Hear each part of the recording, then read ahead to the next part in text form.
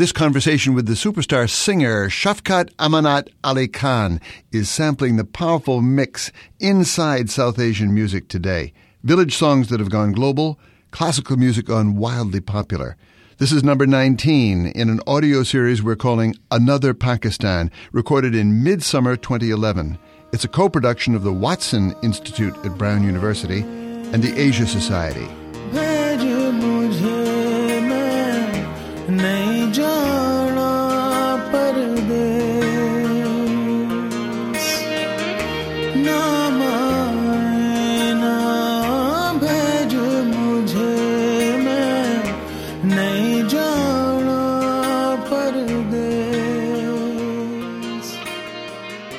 I'm Christopher Lighton in Lahore, the Pakistan Punjab capital, with Shafqat Amanat Ali Khan.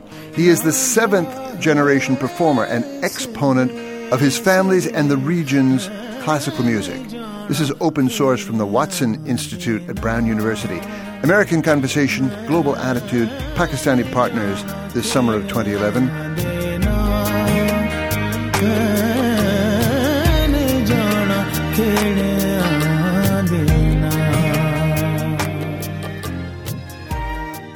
Shafqat Amanat Ali Khan, it's a great privilege to meet you in your studio. We associate you with fusion, your band Fusion, with Bollywood, but first and always with your solo voice and a music that, as we understand it, your great-grandfather invented.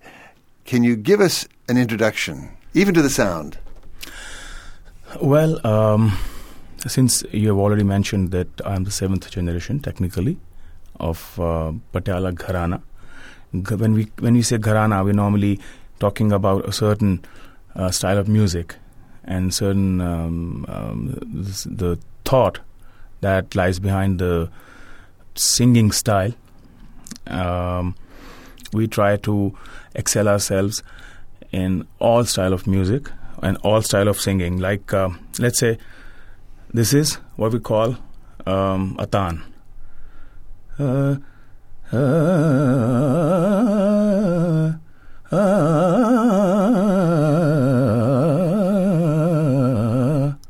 these are the certain this is called Rag Aman. This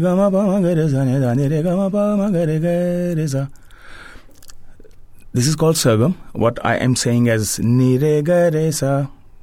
And but when we do the same thing with the sound of ah, it becomes a taan.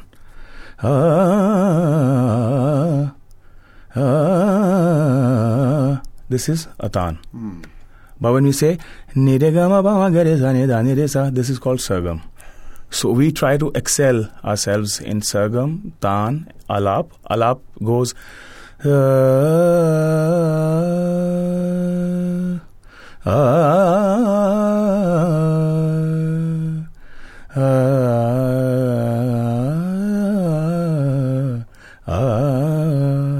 and definitely you improvise and you go on higher notes and then you touch the bass notes and there's a lot.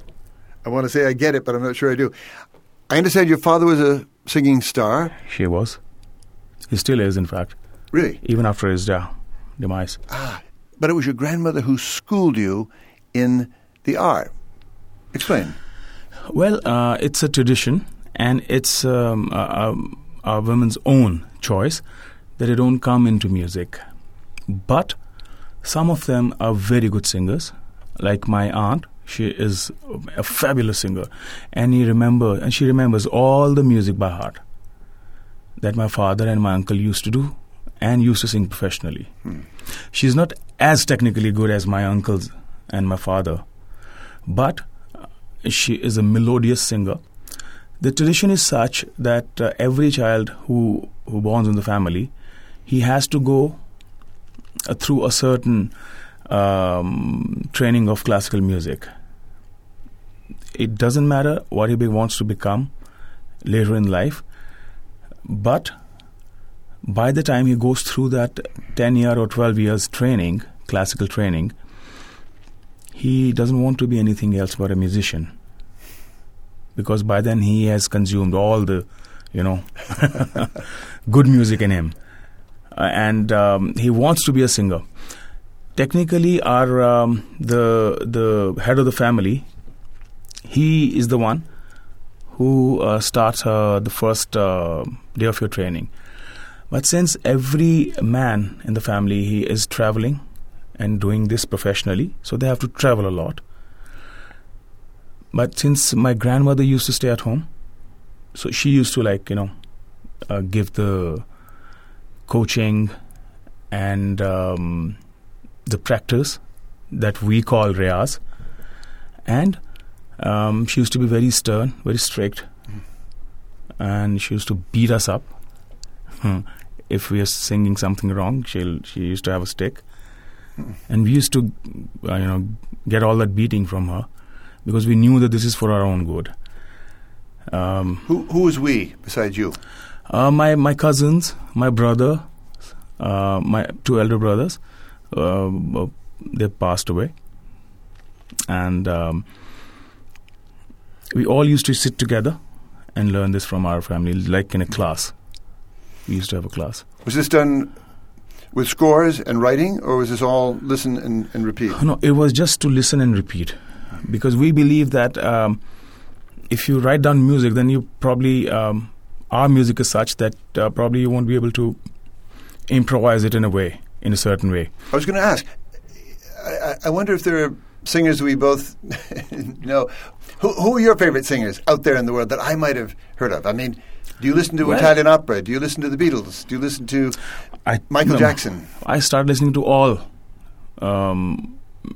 everything that came from America, be it George Michael or Wham or Jackson, of course, the Michael Jackson, Lionel Richie, Stevie Wonder. But then, as I grew up and and so did my listening. In the music of South Asia, who should we connect you with and who should we not connect you with? And maybe I should throw out the name of Nusrat Fateh Ali Khan. In fact, when we Nusrat Fateh Ali Khan's style of singing is completely different from what we call the classical singing. Explain that. Well, classical singers are a little different. Nusrat Fateh Ali Khan Sahab, Nusrat Fateh Ali, he was a qawwal. He was technically very good, but when we will make a list of classical singers, then probably a lot of people would say, he doesn't fit there because he was a qawwal. He was an extraordinary singer, but qawwal is a different genre. It's more towards the Sufism, and classical music is more towards a certain style of singing, which we call, let's say, the opera that we get to hear. And so this is... Does it have a religious connection? With the classical music? Yeah. Well, there's definitely some part of religion involved in it. Like the riyaz or the practice we do, there are a few certain things that we have to do when we're singing. The first one is alap. Alap is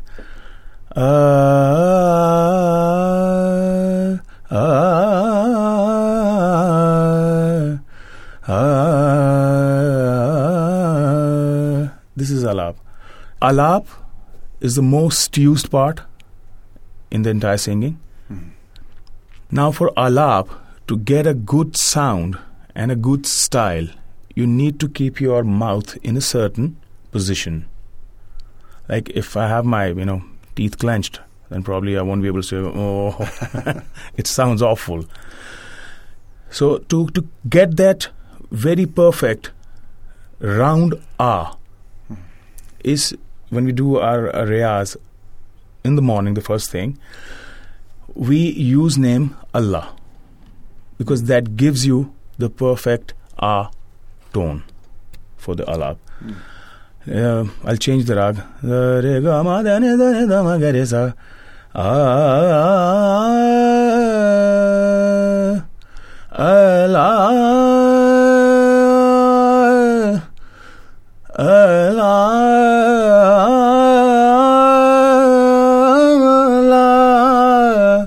Allah. This is how we do our riyaz early morning. So to get that perfect tone for the alap, we use the word Allah, which is definitely God. So, and in God we trust. It says that on my nickel here in my pocket. What are the religious implications, shall we say, in your music? Well, as long as it doesn't become what we call the fundamentalism, it remains there. It's more towards humanity because we believe in Sufism, and Sufism is about humanity and not in fundamentalism. These musics of South Asia have an enormous power radiating now through the internet, through radio, especially through Bollywood and film. Can you explain the magic of it? Do you understand what drives the universal appeal of this music? Well, of course, I think the music everywhere in the world has an enormous power. Amen. And what drives me... Well, I believe that saying "heal the world," the song itself, it's more convincing for me rather than listening to a politician's speech or to listen to someone saying it without music. I think I'd listen to Michael Jackson if he's saying "heal the world," make it a better place. I think that's what we need because it's coming from a person who is not from a certain party of a country, who doesn't have a certain ideas which benefits him and his party first and then his country. But it comes from a person who is talking about the humanity, who's talking about people of the world and not only America, not only of UK, not only of European people, but he's talking about heal the world. So I think that's what music is to me. I wonder, do you address your music to Pakistan today and to the world that so needs the healing you're talking about? I mean, we're in a country that's at war with the Taliban, in confrontation with militant religion. It's divided, rich and poor. It's got a slow-growing economy. People are worried about this country. Do you address your music to the public situation, shall we say? Well, we don't address the exact situation directly, but you're right. Right now, the kind of situation we're going through, it has forced people to come to a level where they don't want. They're most worried about their own, household things and their kitchen and their financial needs, that they hardly get time to listen to music. I am worried about this situation, but I am as hopeful as any person that this time will definitely change. And the song that we are doing today and the messages that we are putting in our songs today, they definitely will be rewarded tomorrow. Shafqat, could I ask you a question I've asked many Pakistanis? To remember partition, obviously you weren't there, but it's part of your family's story. I wonder how it came down to you. What was the story of 1947 about, and how does it play in your head today? Well, the way it's been passed down to us was it sounded really sad.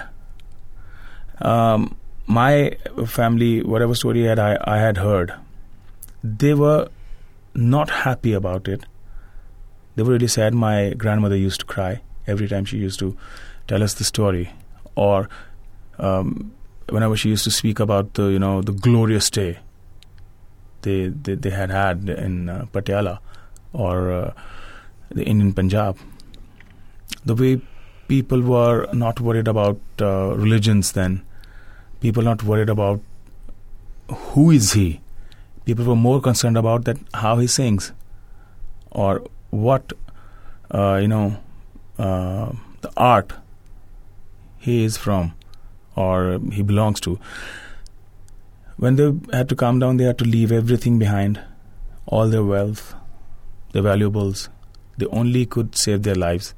And they came down and started life right from the scratch. And but today, we have definitely forgotten everything and we have moved on.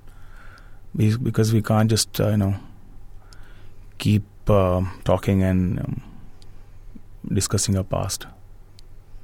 What's been done, it's been done now. We can't turn the clock back and fix everything, so we have moved on. Your singing voice gives me goosebumps, but you've also done fusion. Yes, you had a band called Fusion. Yeah. What's that about? Well, I was in Karachi in late 90s, and I was there to work on my solo album. But I somehow was led to the studio where actually I went for my solo album, but then I bumped into my other band members who were then wanting me to do some session singing for them. But I said, no, let's form a band because I think we're in good terms right now. So let's form a new band. And then we started working on the band music. And one day we were just standing there and we asked if we want to name our band. And they said, what sort of music are you doing? I said, well, we are fusing classical music with the rock. And they said, then why don't you call it Fusion? And then we only named it a little differently just to attract the attention. And there's a Z in there somewhere. Yeah, Z with the two dots on the top. Sounds like Jean. So it was Fusion. That's how it formed. And then we traveled and started singing. Started traveling. Bollywood is something entirely different. How does that work for you? Well, when I released my first album, it's called Sagar. That album also got released in India. And when it released in India, the people from Bollywood, they instantly had their focus on that album. And the couple of songs from the album, they were used in a film called Hyderabad Blues 2. And after that, I was approached by the top music directors, and they offered me a song for a film called Kabhi Alvida Na Kehna, and that song became a rage in India, and even in Pakistan, and anywhere else, anywhere in the world where people are listening to Bollywood or the music from this region. I keep hearing that Bollywood couldn't function without Pakistani music, and Pakistani people couldn't function without Bollywood movies. Well, yeah. In fact, we don't have a very strong film industry here in Pakistan. We used to have a very strong film industry, but because of the downfall of our film industry, we kind of converted ourselves into the pop singers. We started making our own style of, pop music. When I started my music, the Bhangra, which you must have heard of, yes, was the most popular form in this region. And people were going mad after Bhangra cassettes and albums and music and people who was doing Bhangra. You won't find a single Bhangra that I've done till day. I haven't done it because I didn't want to do it. I don't like that kind of music at all. So what I had done was what I wanted to do. I wanted to do classical music in a way which was fused definitely, but with at least the rock music or done in a European or American or Western way. So that fusion worked for me, in fact. So I wasn't worried about that people won't like my lyrics. I wasn't worried about that people won't like music, the music that I've done. I wasn't worried about that maybe it won't have a commercial value. I wasn't worried about that even my music is going to sell or not. I just did what I wanted to do, and it stood out. and it made me what I am today. Where do you most enjoy touring? And who gets it out there? I remember going to Italy, and Rome is my favorite place. Trust me. At the moment I step into Rome, something forbids me to go back home. Isn't that funny? Because there's something about Rome in Lahore, in the walled city, but in the city at large, I think. I've been puzzling about that. Well, I think you can connect them both because they don't carry the traditions, and they still are connected to the past, and they haven't uprooted themselves from their ancestors and their cultural values, though, which are very important. Because a lot of people in the walled city, they're still carrying out the practices which their ancestors used to do.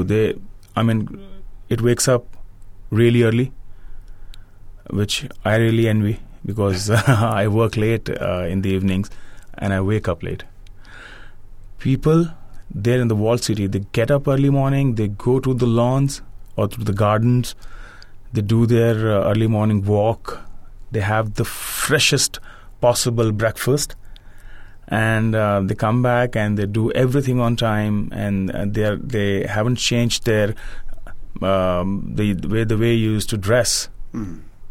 In the history, they're still doing it, though their upcoming generations have now a kind of fusion of all the things, be it taste, be it dressing up, but they're still living there, and they're living very happily there.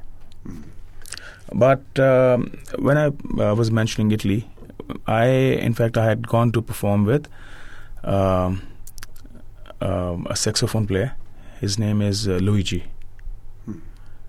He had come down to Pakistan to perform here, and then we did a few sessions together in Lahore and Karachi. And from there he asked me and invited me to come to Italy. And believe me, that it was the most amazing experience of my life. There was one show where we had performed, and we have some 7 different religions being on one stage. There was a Jew, there was a Buddhist, there was a Hindu, there was a Muslim, there was a Christian, and there was a Parsi, and there was one more. I'm forgetting. Maybe an atheist. Maybe an atheist. Yeah, that's a religion too. So we were there, and we had nobody realized that who is he at that very moment. We were just musicians there, and we were jamming, and the best part of that performance was that we hadn't jammed. But when we all got on stage, and they just started playing, there was an Armenian Jew. He was a flute player. He just started it with his solo piece, and then everybody started joining in, and it became a very beautiful piece in the end. I can see it on your face, man. Yeah. I mean, nobody called a tune. It was not at all. It was just coming. I mean, I don't know, something very, some part which was unseen then. I think it was maybe just standing and, conducting the entire thing. But everybody knew that where he has to come in, where he has to fade out. How? I don't know. It just happened. I can't explain it, how it happened, but it just happened. I saw a wonderful act in the States shared by an American jazz tap dancer in the Savvy and Glover, but really the Bill Robinson tradition, dancing with an Indian barefoot tap dancer. Sounds impossible. But they had met at a festival, and one of them was just sort of making noise with his feet just to... With the bare feet. Well, one of them was making noise, I think probably with taps, and it was the Indian who came around the corner and said, "I hear you, let's talk." Wow. And it was all with their feet. Well, of course I can relate to that. Definitely. Because the musicians, they have, I think music, it doesn't matter that what part of the world you are in. But the do, re, mi, fa, sol, la, ti, do and sa, re, ga, ma, pa, da, ni, sa, they remain the same. You can't change them. And that's where you connect, in fact. because it's do re mi fa sol la ti do and sa re ga ma pa da ni sa. They remain the same. Shafqat Amanat Ali Khan, it's a great thrill to sit with you in your studio and hear you on music. It's all mine. Pleasure's all mine.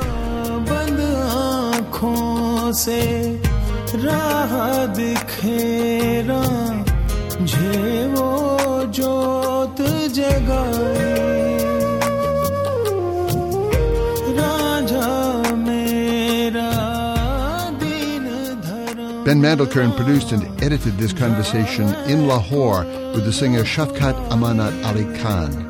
Our series, Another Pakistan, is a co-production of the Watson Institute and the Asia Society. Zarmine Ansari is our producer in Pakistan. Thanks also to Bina Sarwar of the Aman Ki Asha peace effort between Pakistan and India. The conversations continue from South Asia and also online. Listeners, please feedback your views, your Pakistan, with a comment on our website, radioopensource.org. I'm Christopher Lydon. Thank you for being part of the open source conversation.